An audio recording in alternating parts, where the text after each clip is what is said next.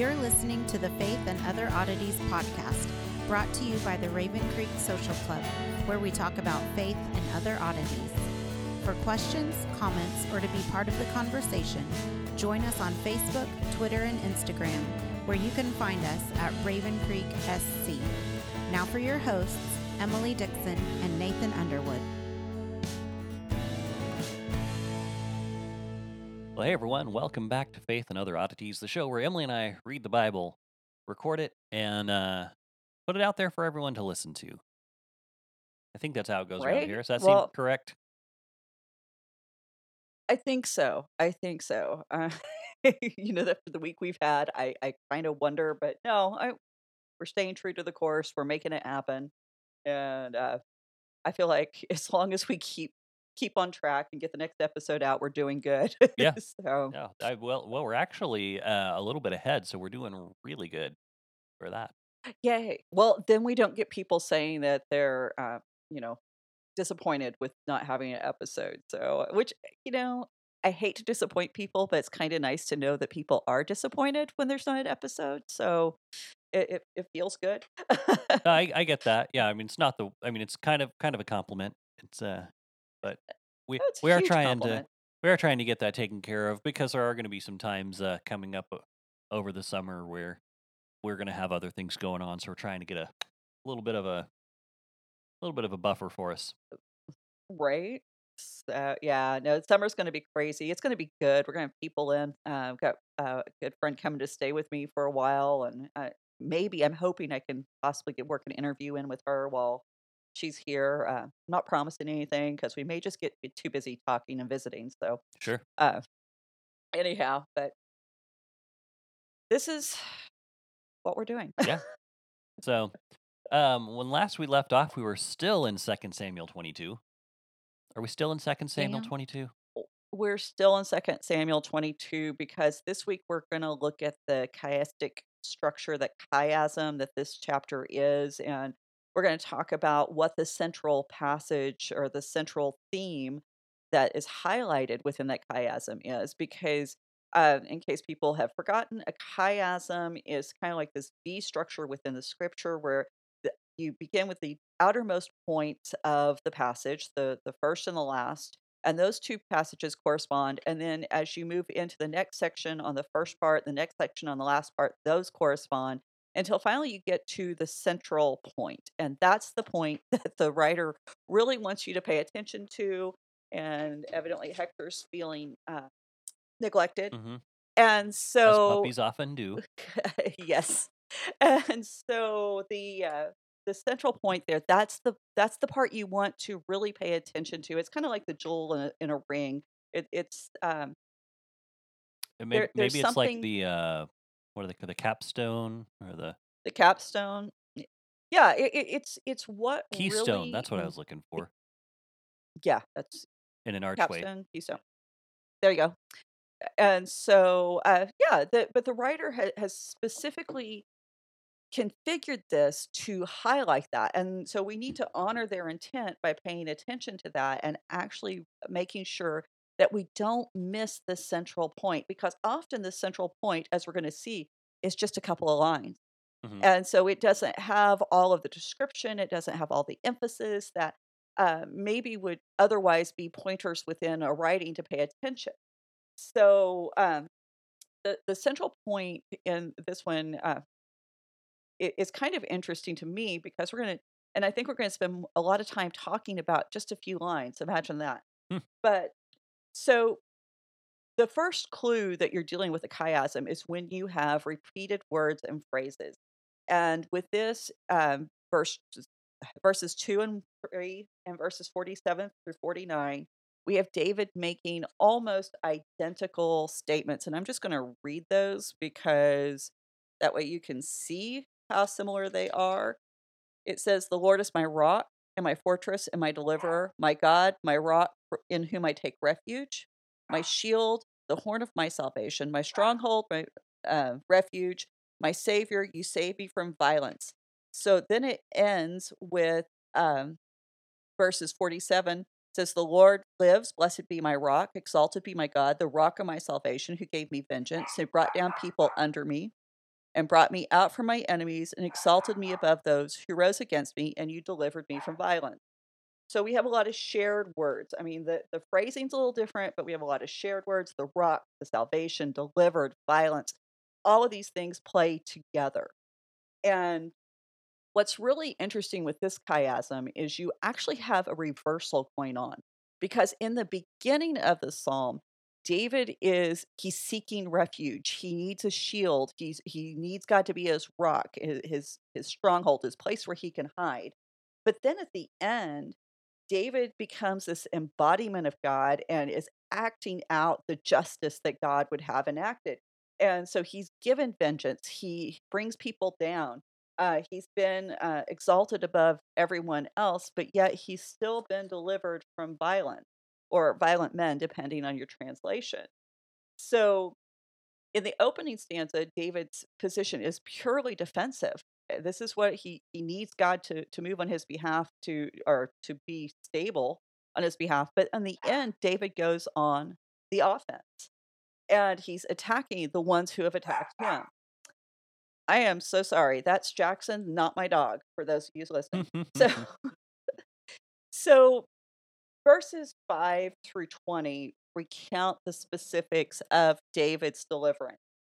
And this is mirrored in verses 30 through 46. Now, you can get really detailed in how these two passages correspond with each other. I mean, line by line, and you can really get into the nitty gritty. The problem is when we're doing this on the air, without any visual aids, I don't have a dry erase board, it gets really convoluted and really complicated really fast. Mhm. So I figured probably the best way is, if this interests you, you can put in chiasm, CHAISM, into Google or whatever your search engine you want to use, and your scripture, the passage you're looking for, and you can find diagram after diagram after diagram on these passages.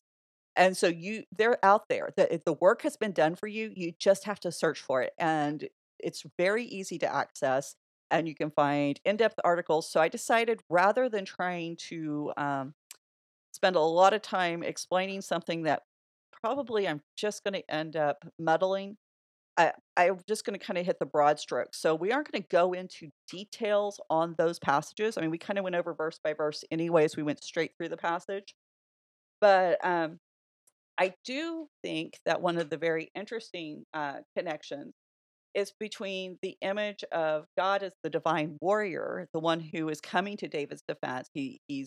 Um, he's tilting the heavens and the earth. He's shaking the foundation of the heavens in order to rescue David. And then we have David as that embodiment, and the description of David as the warrior. Stop it.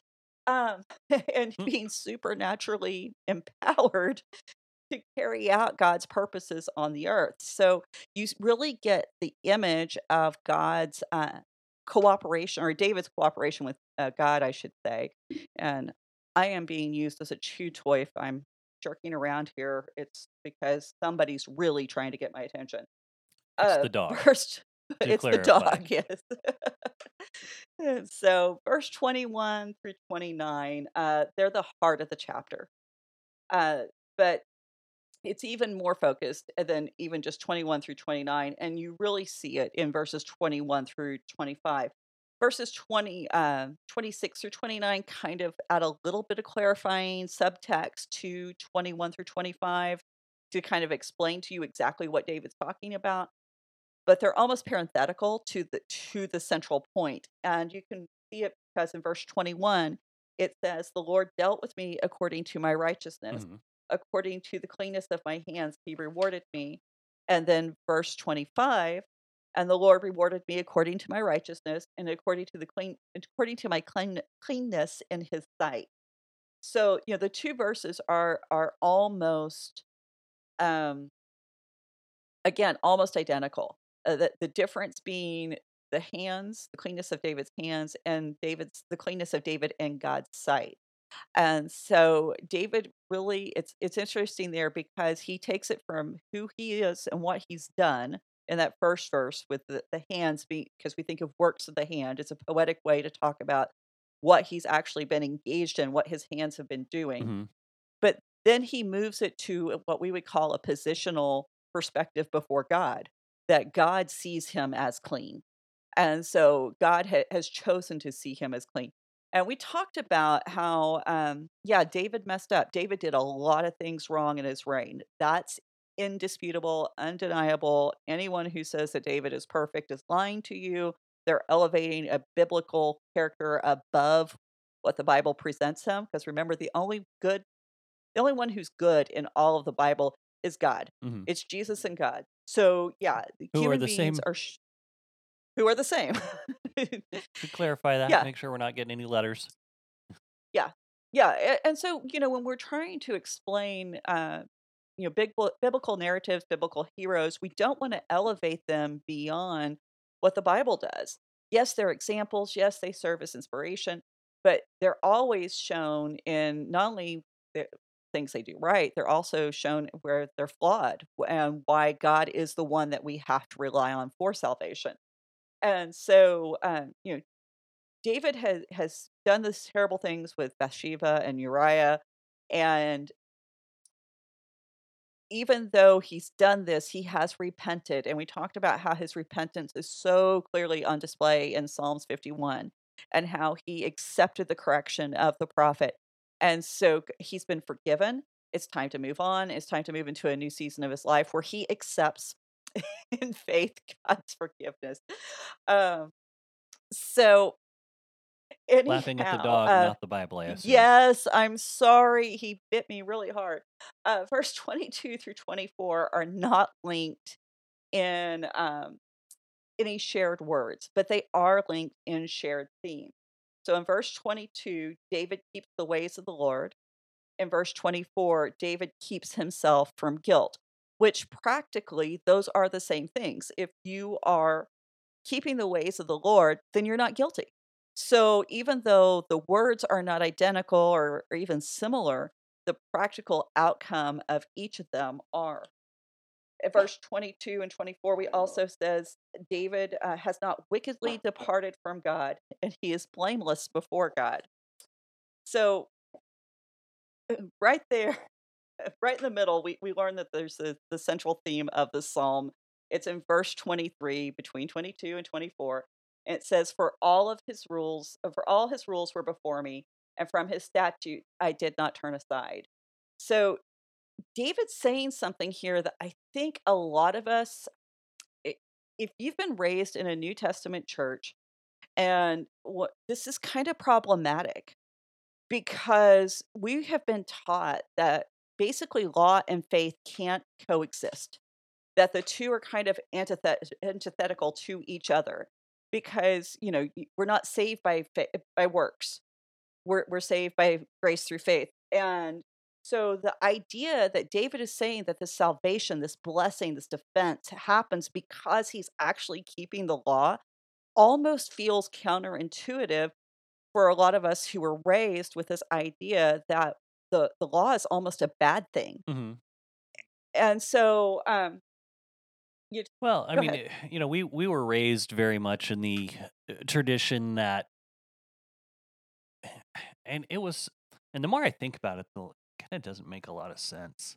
We were kind of raised in this tradition that in order to get to heaven, you had to keep the law perfectly, and this was what the Israelites were concerned with.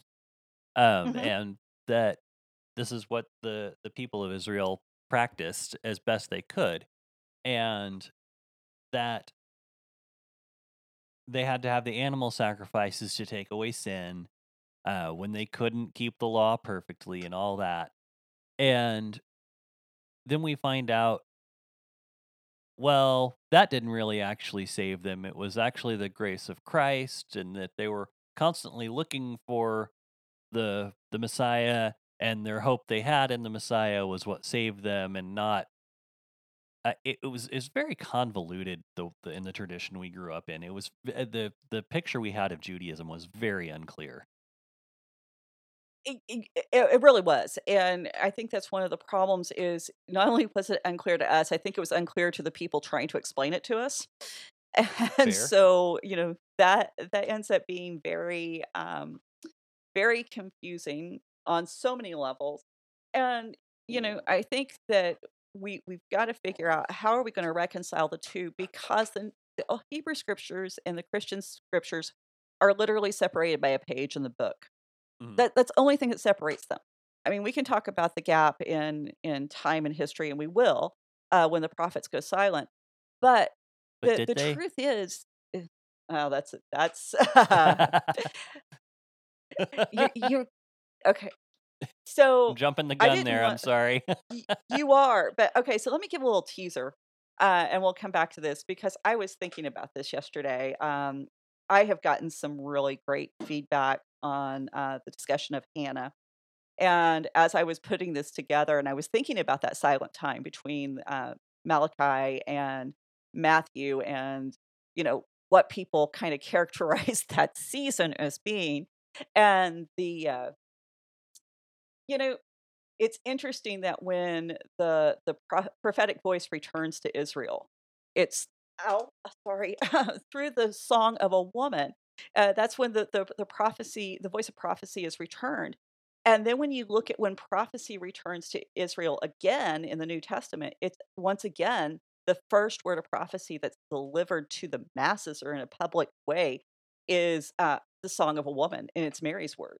And so then when quote unquote kind of symbolically prophecy dies in the death of Jesus, it's the women who once again go and tell the Jesus has risen. So I think we're going to get into some really interesting things there, because there's some really big themes that people overlook as far as in regards to women, because they're not looking at narrative to explain stuff. They're actually looking for proof text to support their decisions on how they view women. Mhm. And so one of the things we need to be cautious of is any teacher who says that they have performed an exhaustive study of women in the Bible, or they've gone through all the verses concerning the study of the Bible, and then discount the narratives, because that happens, and the narratives teach us a lot. Well, and So, if you claim to have exhaustively studied the Bible, you're wrong. right, right. There's your first tip off that this person doesn't know what they're talking about. If you dismiss a narrative, sorry. If you dismiss the narratives, then there's your next tip off that this person doesn't know what they're talking about. So anyhow, in this psalm, David has not only confirmed that he's the fulfillment of Hannah's prophecy, which is very interesting and also overlooked by people who say they studied women in the Bible. Um, David has really explained how God has just gone through crazy lengths to be able to rescue David. I mean, and we've talked about the symbolism and the metaphors that were used there and how powerful they are. But David says the reason God did this is because David has listened to God's decree. Last week I bragged on him because he just went under the table and fell asleep while we recorded. Uh, Mm. so now, and I don't want to say that this idea that the law is without value almost, or that the law is somehow sinful, is without reason or cause, because people do get this idea from scripture. Now, it's scripture that they're not reading in context. It's scripture that they're not um, fully appreciating the message of. And I want to read where a lot of us get this idea from. And because I don't want to just discount people, I don't want people to think that we're ignoring um, the Bible, or what the New Testament has to Mhm. say.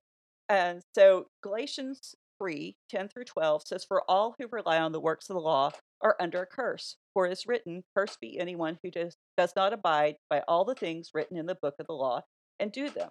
Now it's evident that no one is justified before God by the law, for the righteous shall live by faith.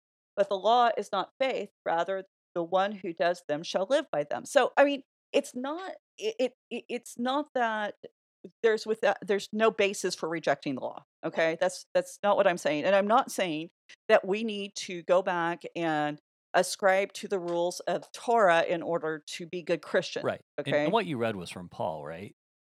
Yes, absolutely. And It's from yeah, Paul. and what if you overlay that with what you're seeing in the Psalms, you compare that with the life of David, you're seeing that there's no break in continuity there. David wasn't Right. justified by keeping the Torah, obviously. Mm, Um, absolutely. there's no record that he made these sacrifices to make himself right with God. Hmm. It's his faith and his repentance that is the vehicle that reunites him, brings him back to God.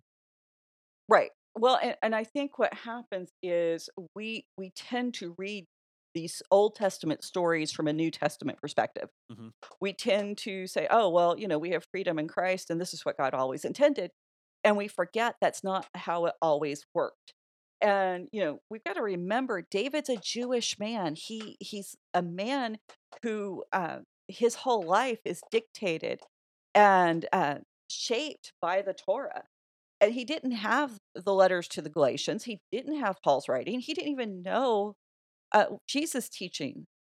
So he didn't have access to any of that. So we need to look back at where David is and understand that he is subject to the Torah. I mean, this is God's spoken, revealed word at Sinai. And I think we forget that this God went to great lengths to give the Torah to the people of Israel. And so if you disregard the Torah, you aren't being faithful or honoring God. Mhm. And so we can't say, "Oh, well, they were just following the law and they just," we can't look down on the Jews. That's one of the things that drives me crazy. Don't look down on the Jews for following the Torah. That was the rule that God had gave them, and when God tells you to do something, you better do it. Mhm. And so, because there is this almost disdain that we see towards the Jewish people who are following the law, and that includes the New Testament Pharisees. And you know, the Pharisees were doing what they were told to do, the last thing that they believed God had told them to do.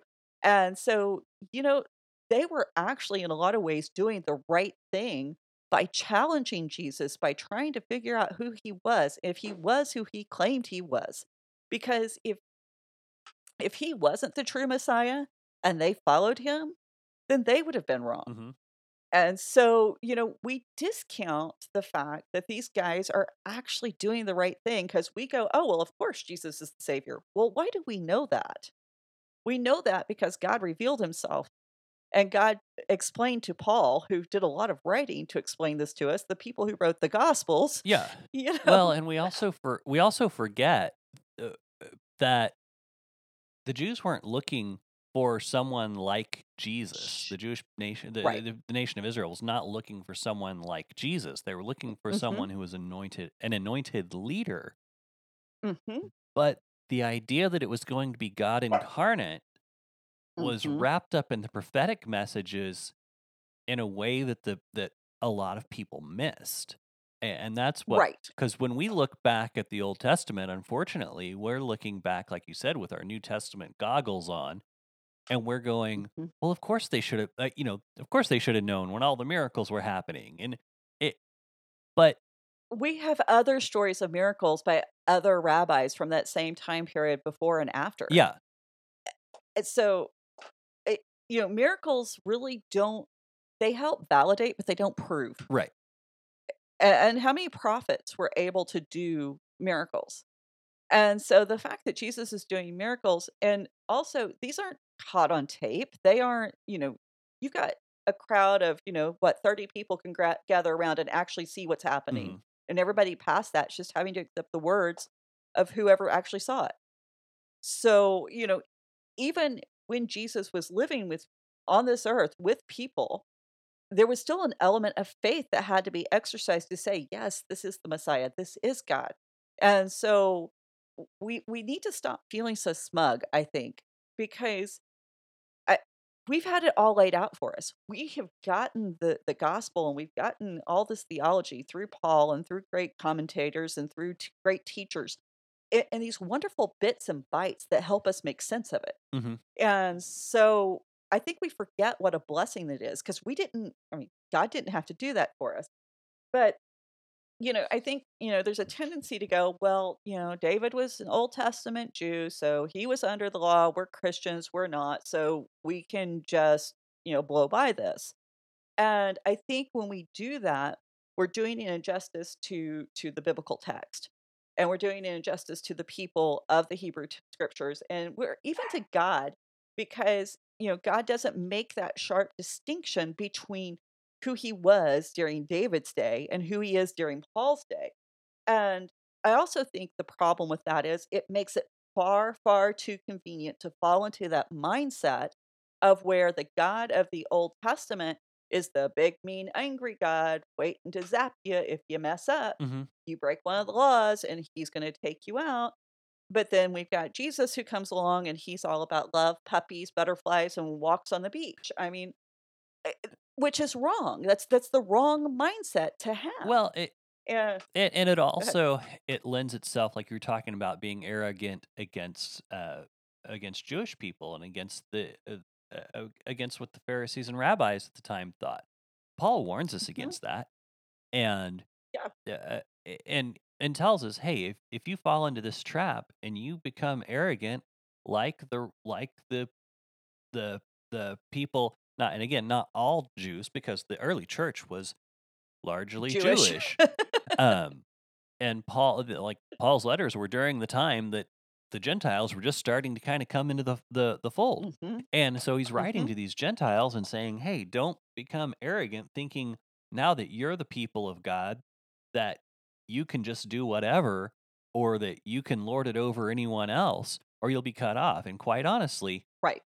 I do think that might have something to do with why we have so many different denominations. Um, but The interesting theory. um, and again, I'm not saying that every new denomination is correct, but you can see there's a lot of rebirth and things going on all the time in the church, and a Mhm. lot of things changing. But we're warned very, very specifically, very trying to think of the word, Adamantly. adamantly, very I don't know, specifically. I'm trying to think what the word I'm looking for there. Explicitly. Explicitly, there it is. That's the one. Um, not to become these arrogant people who are like, oh, well, we've got it figured out, and so we're God's people now, and so everything's going to go right and perfect for us. Mhm. Mhm. Yeah. Well, and yeah, I absolutely I agree with that, because we have this tendency to think we're the wisest, we're the smartest, we're the ones who know the best and the most, and that's just humanity. It's been that way since the dawn of time, and every new generation thinks they've got it figured out, and the next generation coming up is stupider than the past ones. So, Hmm. I mean, Yeah, we've seen this yeah. cycle. Every generation's a little bit narcissistic. You think? Yeah.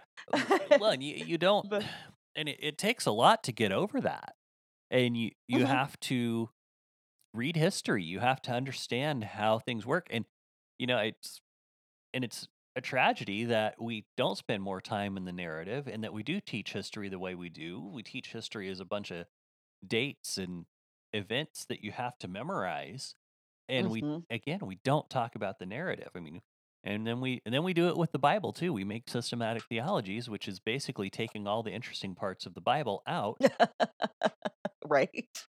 and making it, And only keeping yeah, and making, only keeping what supports our system. yeah, and then making Christianity a list of propositions. Um Right. and a list of theological points that are all made up of words that most of the people using them don't actually understand. Well, and this explains why there, for so long you still hear it some, but not as much as I think you did, where it's not about religion, it's about a relationship. And I think that was part of that pushback at one point against these systematics. And now we're seeing the pendulum swing back the other way, where the systematics have taken over once again, or trying to. And, we've got to have balance. We've got to strive to have a proper and appropriate perspective of all this, and not fall into either ditch, because you don't get anywhere when you're in the ditch. And unfortunately, most of us don't like to do that. I mean, I know I don't like to do that. It's easier to be an extremist than to find balance. And, that's just the truth, at least for me. But Maybe there's other. don't you know finding balance is this crazy new age teaching, Emily? You're Okay, so on this rabbit trail, ah no, I'm sorry. I can't tell you. I mean, it's there people so many Christian podcasters and preachers rail against this idea all the time, and it's like it's in Ecclesiastes. The man Mhm, who fears mhm. God avoids all extremes. I- Well, and the thing is, what we've done as Christians, um, basically, we've allowed evil to come along and say, "Hey, this is mine. This is mine. This is mine." And intelligent evil, and I'm very condensing. This is not a nuanced presentation at all. New intelligent evil has put their stamp on so many things that God created, and God created to be good, and said, "This is mine." And Christians have gone, "Oh, that's evil." Instead of saying, my God created that, and my God says it's good, and I'm going to make use of it, and I'm going to employ it correctly and appropriately without fear of whatever this enemy of God has said. Because basically, we've laid down our arms and said, "Oh, we're so scared." I mean, I know people who won't meditate on scripture because it's meditation, despite the fact that the Bible has commanded us to do Mhm. so. So, and they're, "Oh, it's meditation. That's some kind of Buddhist practice, and we don't do that." Well, let's talk about what meditation is. And that's how the enemy has managed to take away so many good things from God's people, because we have fallen for the deception. And this time, instead of him saying, "Oh, the tree that's got the fruit is good," Mhm. he said the stuff on that tree is evil, and we've believed him. And so we need to stop doing that, and we need to carefully weigh all practices, all things against the word of God, and quit allowing knee-jerk reactionary folks to dictate what we can and cannot do. We need to go back to the Yeah, source. it's So like we've made a new list of Christian kosher things, and we really have. and we're all sitting around going, "Oh, we can't have that; it's unclean." Hmm. Hmm. When I think there's a lot of teachings on that. But okay, have we killed that rabbit? I think we might have. So, but where I was going with this before I got completely derailed is one of the ways that we've tried to bridge this gap between that, like I said, the Old Testament God of wrath and judgment, and the one who's just can't wait to condemn everyone to hell. Um, and Jesus is we've tried to make Jesus meaner. And I've seen this so often online where we've oh, well, Jesus coming back in the great white throne judgment, and he's coming back on a horse, and I'm not denying any of that, don't get me wrong. But again, I think that's looking at the Old Testament through our New Testament lens. And I think maybe instead of looking at this backwards and trying to make Jesus meaner, we actually try to look at and appreciate. My chair's being drug across the floor. Anyway, try to look back and appreciate those times in the Old Testament where God is merciful and he's kind and he's loving and he's faithful. And all of those great attributes that we celebrate about Jesus are vividly on display in the person and the protection of God, because God was loving and merciful and kind in the Old Testament. He's not just this big evil meanie who's trying to kill everyone. And this psalm has very specifically laid out how God has enacted his love, and he's done the psalmist has done it through these very vivid descriptions that the shaking of the heavens and the earth, the shaking the foundations of the heavens.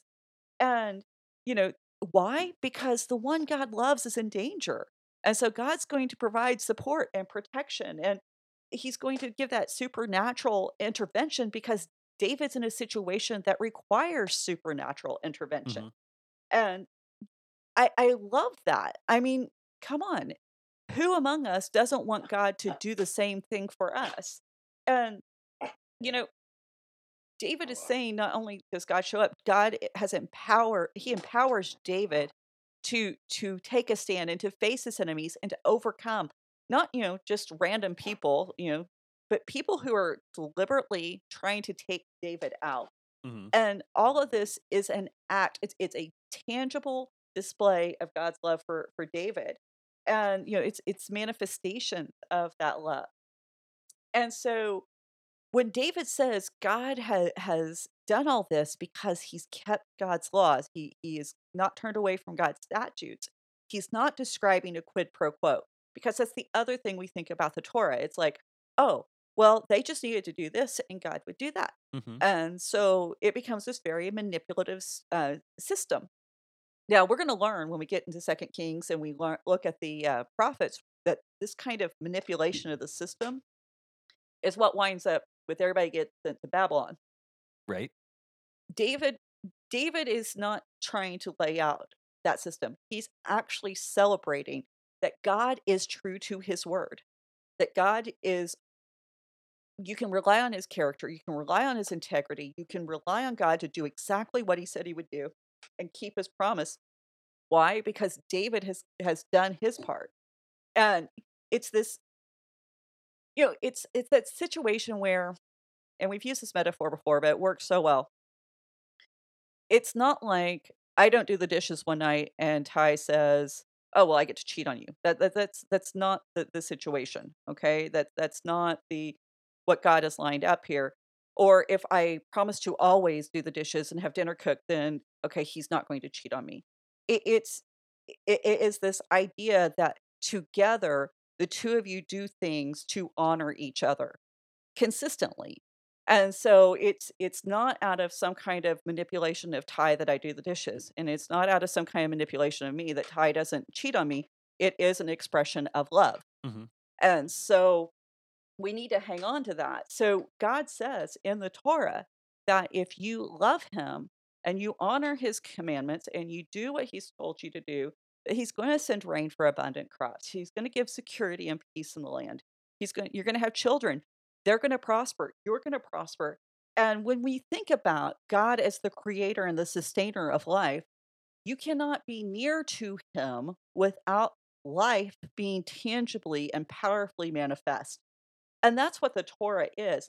The Torah is the invitation. It's the method, the means through which you are invited to come and be near to God. Hmm. And we forget that yes, God is holy, so there has to be preparation. There has to be a system of sorts so that allows you to engage because we're human beings. And you don't want to get destroyed because you walk into the holy of holies, you walk right up to God. What happens? He strikes you dead. So but what I found to be interesting is when we look at Deuteronomy 28, 1 through 14, this is part of what David's referring to when he's talking about the Torah, about keeping God's statutes and laws. God says, "Blessed shall you be in the city, blessed shall you be in the field, blessed shall be the fruit of your womb, the fruit of your ground, the fruit of your cattle, blessed shall you be blessed shall be your basket, your kneading bowl, blessed shall you be when you come in, blessed shall you be when you go out." Now, these words are highly evocative of a Testament passage. And that's Matthew 5, where we're talking about the Beatitudes, because it's just as valid to translate this, not just blessed will you be or blessed shall you be, but blessed are. Hmm. So we have Jesus picking up these same words, and we're seeing this continuity between Jesus and God, the Hebrew scriptures and the Christian scriptures. And David is celebrating this unchanging nature of God, of the fact that God can be true to his word. And David has no reason to fear because this is the God he loves and the God who loves him. And, you know, and there's this unrestrained manifestation of this love that David says is available to all. How is it available? Well, you enter into the relationship. How do you enter into the relationship? You enter into the relationship by honoring the Torah. And we forget that this is an act of love, that the giving of the Torah in and of itself is an act of love by God. Hmm. God did not have to provide the methods or means for his creation to know him. There's a lot of people who will tell you that God didn't. That even if there was a supernatural power that provides us with who provided us with this life, this earth, and through creation, that he left a long time ago. But God did decide that, hey, I want to be known Hmm. and I want to know my creation. And so he gives them a way to do that. And I think that sometimes we forget how amazing that is because we've been taught so long and so continuously that God is with us. That's not a common concept, particularly in these ancient worlds. God didn't live with the people on the earth. They lived on mountaintops. They lived below the sea. They lived under the earth. They didn't live with humanity. Right. They occasionally visited, temples, came down to have some ritual sex and a ziggurat, but they didn't actually dwell. They didn't tabernacle with At their first, I creation. thought you said have some ritual sex and a cigarette. Ziggurat. Oh my gosh. I was like, that is. Sorry. I didn't. Oh, Well, that either. The only smoke they were smoking were the I incense. So mean, oh my goodness. I'm leaving that in. But either yeah, either that's one's inappropriate. But yeah, I mean, wow. Yeah. Well, the point is the th- gods were separate, except for sometimes. there you go. And they were inappropriately close. So yeah. So what we've got is this really great picture of this one God who says, "Hey, I want to be a part of your life, and here's the standard that this can happen." I mean, yeah, other gods would, like I said, occasionally visit for various reasons, but this God says, here's something that you can rely on, and so we don't have this kind of despair that goes on in other cultures. We have other psalms from this time. We've mentioned them before, where psalmists of other lands, and yes, psalms just means song, so they're not exclusive to Israel. Other countries, the Egyptians, the Canaanites, the Hittites. I started to say the Ugarites, but I don't think that's right. Anyway, all of these people, they compose psalms, and we have psalms that there's this lament of I don't even know what the gods want. I can't figure it out, and there's this hopelessness that the gods are so unknowable that they will never be able to please God. So when God gives this law or the Torah to the nation, which and the individuals of the nations, it's a gift. It's saying, I will always operate by these rules. You can always have certainty. You can always have security. You don't have to wonder about what I'm thinking because I reveal my will to everyone. And I think if we um, read these passages in the Old Testament describing the beauty of the law and compare it to the freedom we have in Christ, it's hard to reconcile the two. Hmm. But we need to stop looking at it as Christians who say, yes, we have freedom in Christ, because when we say we have freedom in Christ, that makes us feel like the Old Testament laws or the Hebrew laws were oppressive. And they weren't. I mean, just consider some of the laws that the other cultures at that time were operating under. I mean, you had to give sacrifices, not only of your best of the flocks and herds, in order to hope and pray that maybe this was what was going to appease the gods enough in order to get a good crop. Hmm. This time, if it didn't work, what do? Well, you take one or two of your kids out and you sacrifice them, Well, and you know? and again, and not to discount the freedom that we have in Christ, but I can't remember Mhm. who it was who said it, but there's a quote that true freedom is not to do as one pleases, but to please in doing right. And when you have, if you look at judges, everyone did what was right in their own eyes. Mhm. Mhm. So, like you're saying, it's kindness, and we've talked again about parents setting boundaries and things like that. But there's also, I mean, not just here's another example is, I've been in some various churches where they, throughout my days, and one of the churches I was at, we had a lot of latitude to do what we wanted as far as music, or different things like that. But and what seemed like Mhm. a lot of freedom at first really just kind of felt like it turned out it was just directionless. There Yeah. wasn't a defined goal. And not that we have to be quote unquote goal oriented whenever we, you know, enter into worship. I know there's not a goal, quote unquote, but there was no like this is what we're going for in the structure of what we're doing. This is why Mhm. we're doing it. Was Mhm. just kind of rudderless. And so when we do have the law, we're not just doing what's right in our own eyes. Yes, that is a blessing because then we have a guideline for doing right and Yeah. working together. Yeah. Absolutely. And sometimes you need somebody to cast the vision. I mean, to pick up on a popular phrase I've heard. But that's the thing. When David says that God's word is a mercy and it's helpful and it's perfect and it's beautiful, and we have scripture after scripture celebrating the law, and yet we still, I think, we kind of read them with the jaundiced eyes.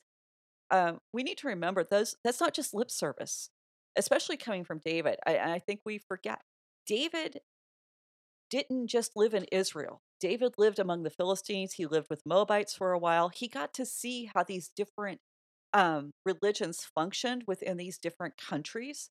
And what's really interesting, and I thought about this early this morning, in a lot of these Canaanite religions, temple prostitution. That's what I'm trying to say. Temple prostitution was a major part of their religion. And so David literally could have decided to join with these other countries where his sexual whims and appetites could be fulfilled without any question. And yet decided not to. And so that's a huge statement coming from David that he said, God's way is still better than the one that serves and fulfills my flesh. And David is not making an uninformed choice. He's not even making a choice that is, maybe the most appealing to his flesh. But I I hadn't think considered that before, but that makes a lot of sense. sometimes when I don't have all the caffeine in my system, like at 3 a.m., things come to mind. Uh, but I my big point is that the Torah is not evil, and I think we gotta get past that. And I think we forget to even view those parts in the New Testament that affirm this. Now, Paul writes a lot about the law, and we need to remember that David and Paul were both Jewish men under the Torah. Paul for the season until he received the good news of Christ and it was revealed to him, hey, this is what the Torah was pointing to. But Paul writes in Romans, and I think this is very clarifying for what David's saying here. And this is a pretty significant passage, so just buckle in. Romans 12:7 is where I'm going to start. It says, "What then shall I say? That the law is sin? By no means. Yet if it had not been for the law, I would not have known sin. For I would not have known what it was to covet if the law had not said, you shall not covet. But sin, seizing an opportunity through the commandment, proceeded in me to all kinds of produced in me all kinds of covetousness. For apart from the law, sin lies dead. I was once alive apart from the law. But when the commandment came, the sin came alive and I died. The very commandment that promised life proved to be death to me. For sin, seizing the opportunity through the commandment, deceived me, and through it killed me. So the law is holy, the commandment is holy, and righteous and good. Did that did that which is good then bring death to me? By no means. It was sin, producing death in me through what is good, in order that sin might be shown to be sin, and through the commandment might become sinful beyond measure. For we know that the law is spiritual, but I am of flesh and sold under sin. And then he goes on to talk about how I do what I don't want to do and don't do what I want to do. But I'm going to pick up in verse 22. It says, For I delight in the law of God in my inner being. But I see in my members another law waging war against the law of my mind, making me captive to the law of sin that dwells in my members. So even Paul, with everything he wrote in Galatians and talking about the law and how there's a curse of being under the law, he expresses a very high regard for the law. Hmm. He never once denies that the law was good. Now, what he tells us here, what I think he's saying is that the problem isn't the law. The problem is the sin within us that corrupts us, that uses the law against us. The law is wonderful. James even says the law is perfect. And so I think Paul helps us understand what David's saying here. Yes, he sinned, and there's no denying that. And I don't think we ever want to downplay that. I think we need to be very real about David's shortcomings and failures. But Paul is describing that even while he wants to do the right thing, he's not doing it. Even as he honors the law, even as he believes the law is a good, holy, righteous thing, his own words, he has a hard time maintaining it because of what's in him. And so David and Paul is describing that same battle that goes on within us, but also went on within David. And so I think when David is saying, I didn't turn aside from the statutes of the Lord, that he kept the law before him, that yes, he violated them, but he never claimed he was right to do so. And he Hmm. still acknowledged that God's ways were holy, they're righteous, they're good. And he says that in 20 different ways in the Psalms. He's over and over, he upholds how amazing the laws are. And, he didn't make excuses like Saul did for breaking the law. He doesn't just flagrantly disavow the law, or set it aside or rebel against it in the way that future kings would do. He doesn't deny the validity or the efficacy of the law, like the kings that we're going to encounter in the Book of Kings. Hmm. So I think one of the things we see is yes, he violated the law, but he doesn't disavow it. I think that's what it boils down to. He still upholds it throughout. And so when he makes that proclamation in verse 23, where he says, "For all the rules were before me, and from his statutes I did not turn aside."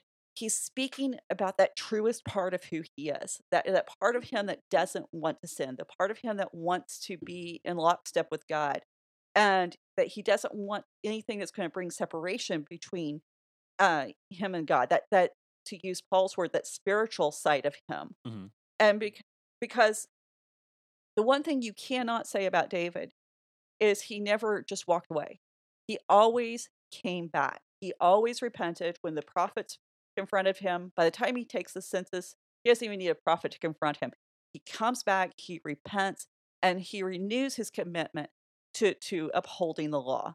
And so I know that was a long way to keep making the same point, but at the same time, I just get so tired of people acting like the Old Testament is something less than the New Testament, that the Hebrew scriptures are somehow inferior to the New Testament. Hmm. The only way we're ever going to understand the New Testament and the beauty and the richness of Jesus' life, death, and resurrection, and all of that theology that Paul packs into those books, is if we understand the places that gave us those principles that Paul is drawing from, the sources that Paul's drawing from, and begin to see them not as just these random and arbitrary declarations about how things should work, and understand that he really is building on tradition and knowledge and revelation that has been with the Israelites since Sinai. Hmm. And it's a pet peeve of mine, I know, but it's really it's really hard for me to get past it because we we we don't devote enough time studying the Old Testament, the Hebrew scriptures, and appreciating the revelation that God gave us in this part of the Bible. And we've got to stop acting like it doesn't impact us as New Testament Christians. It absolutely does. Paul tells us this in his word, and we've got to stop acting like Paul's just doing some kind of, little nicety and Hmm. tip in his hat. He really isn't. He believes what he says, and if you're going to go and and say, well, by the plain reading of the Bible, then you need to read that plainly too. So we're just going to dip our toes in. That is all of Second Samuel 22. That's it. All 5 We've weeks of it. wrapped it up. All 5 weeks of I don't know how it. many was. I know we've been in it for a little bit. Yeah, so I'm just going to dip our toes into chapter 23. And once we get through with this section of chapter 23, we're done with Second Samuel. It's only taken us how many episodes? Um, But Well, I don't know. I mean, we started First Samuel February of 2020. just a little while. We've been And, here, well, and yeah, just a little bit. But I mean, it's a large chunk of information. So I mean, at the rate we're covering it, I mean, yeah, it's we're going to still take a missing while. stuff. Yeah, We're exactly. still missing stuff. And the great thing is because we've pretty much settled on once we get through Kings, that we're going to be going into the Gospels, um, which I am scared to death of, just to be honest. But this is going to give us a really good historical foundation for those discussions of the gospel stories, because there's a lot of things in the gospels that we miss because we can't point back to the times that it was addressed in the Old Testament because we don't know our Hebrew scripture. Hmm. And so there's going to be a lot of things that are going to make sense, more sense, that we're just going to be, it's gonna blow your mind at how much Jesus references back and how much Paul pulls on this. I mean, we aren't gonna get into a lot of Paul yet. I think we need to leave Paul to Joshua, honestly. So, he's better at that. Tending our nets, folks, listen Okay, to that. Uh, I but might be okay with that. but I'm sure we'll get around to Paul at some point, but let me get my confidence built up, and it's after all the years of podcasting, I'm still not there. Um, so just a little intro about what to look forward to next week. We're going to be talking about 2 Samuel 23. We're just going to be looking at verses 1 through 7 because this is David's last words. Um, what's really interesting is they can't really be David's last words because David doesn't die until First Kings chapter 2. Would it be maybe his last official statement as king? There you go. Look at that common sense. It's amazing. Okay, I'm not making fun of you. I'm making fun of people who go, look at all the contradictions in the Bible. And you just go, think about it for 2 seconds. Um, and maybe I shouldn't make fun of those people. And maybe I should ask for forgiveness. But like seriously, this is David's last final pronouncement, not just as king, but also as prophet and priest, because he had those public roles. When we get to First Kings 2, he's talking to Solomon. He's discussing, some plans for Solomon's future. And honestly, what he has to say there is not as holy or righteous as what he's saying here. Um, He's got some and we're very going to talk interesting advice. got some crazy advice, and there's some debate on how right and how correct that this advice was. So we're going to talk about that when we get there. Um, but yeah, this really is David's last pronouncement as a public figure, and there's really not a conflict. And I think one of the things that we need to remember too is First and Second Samuel, First and Second Kings are all part of one book, Hmm. and so. Um, this is part of the reason why we've got this weird cutoff on his death versus not. Um, basically, we've discussed this before, but it's a good reminder. First, Second Samuel, and First, Second Kings are divided the way they are because it's the standard length of a Hmm. scroll.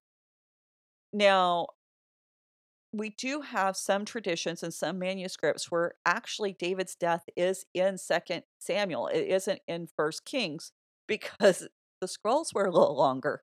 I mean, it's really is that simple. And so, but what happened once it kind of it became standardized that First and Second Samuel cut off where they do. Then we do have that last four chapters just kind of dropped in or attached at the end of Second Samuel, so we need to remember when we pick up with First Kings after we talk about David's last words that we really don't need to pick up with chapter 24 fresh in our minds. We need to pick up with chapter 20 fresh in our Hmm. minds. And so it kind of makes for a little bit of confusion there, but I'll help remind us when we get there.